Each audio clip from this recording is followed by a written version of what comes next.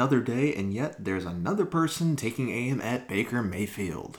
Welcome to the This is Believeland podcast, and we're going to discuss critics of Baker and how I feel like Mugatu from the movie Zoolander. First things first, we're going to just start off with the whole Baker Mayfield, Rex Ryan saga and how it's continuing.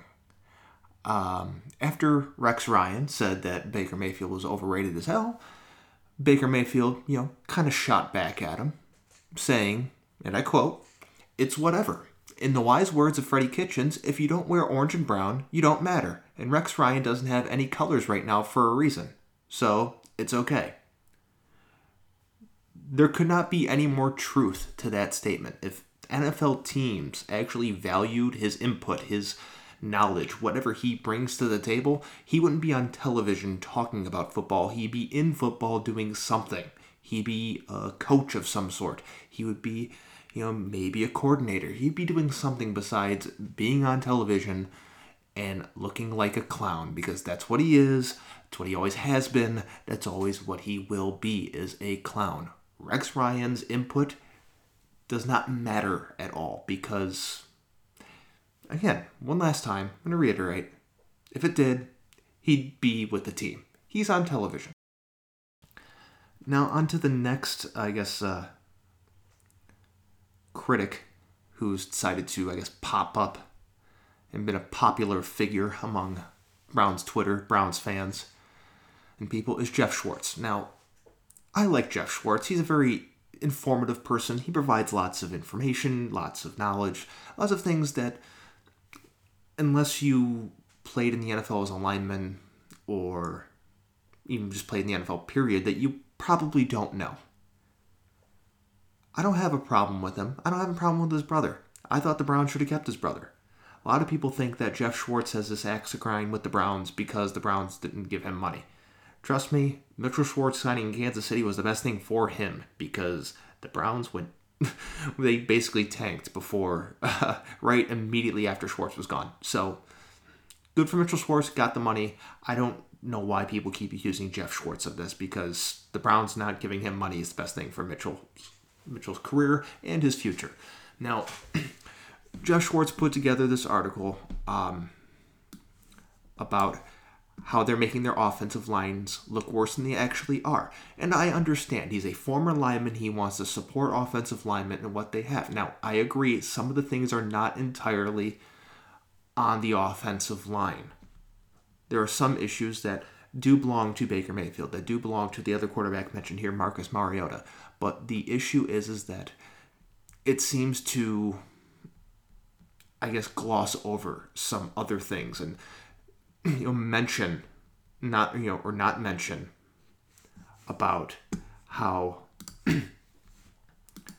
it's not necessarily all on the quarterback either. It's not necessarily all on the offensive line. It's not necessarily all the quarterback. It's on the shoulders of one person.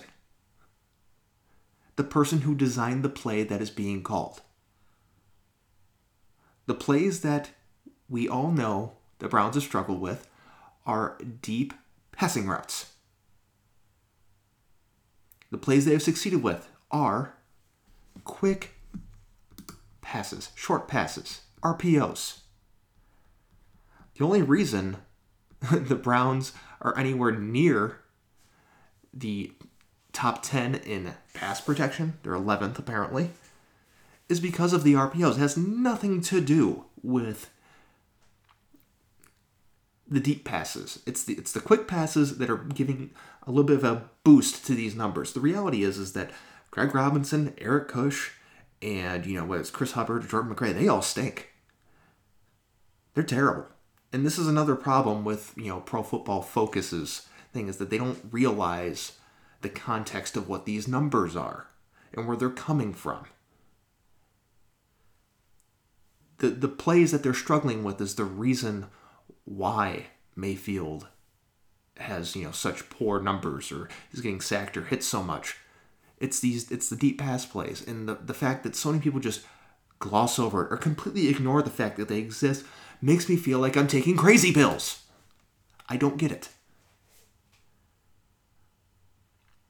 The problem has been and will continue to be the Todd Monken designed plays. But everyone just wants to go, oh, it's Freddie Kitchens. Oh, it's Baker Mayfield. Fuck that. It's Todd Monken. It's the plays that this team is not equipped to run.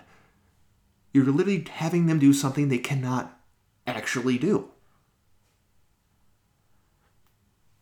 Until they adjust that, until they get rid of those plays, we're going to continue to see the team struggle with downfield, downfield, deep passes, downfield passing attack. And they'll succeed with the RPOs, the quick strikes, all that other stuff. Eliminate the frequency of the downfield passes. You'll see this Browns pass protection rank up higher. They'll go up higher. Because they'll eliminate the things they struggle with, which is blocking for more than 2.5 seconds. People want to put so much on it on Baker Mayfield, but it's not on him. It is the shitty play designs for people that cannot run them. You have to realize that until those plays are removed or eliminated or just completely disregarded as existing, that the Baker Mayfield's going to struggle. The offensive line's going to struggle.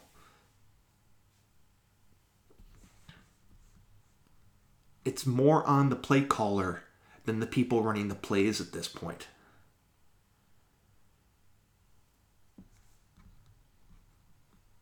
And people need to understand that.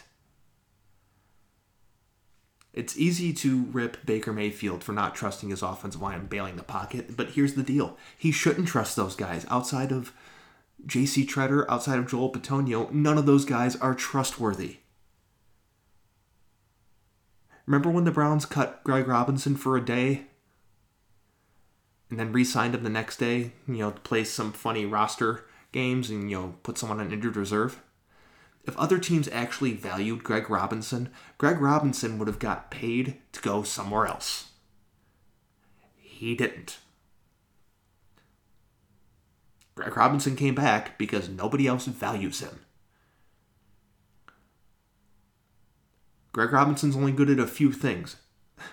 Having to protect in deep passing sets is not one of them.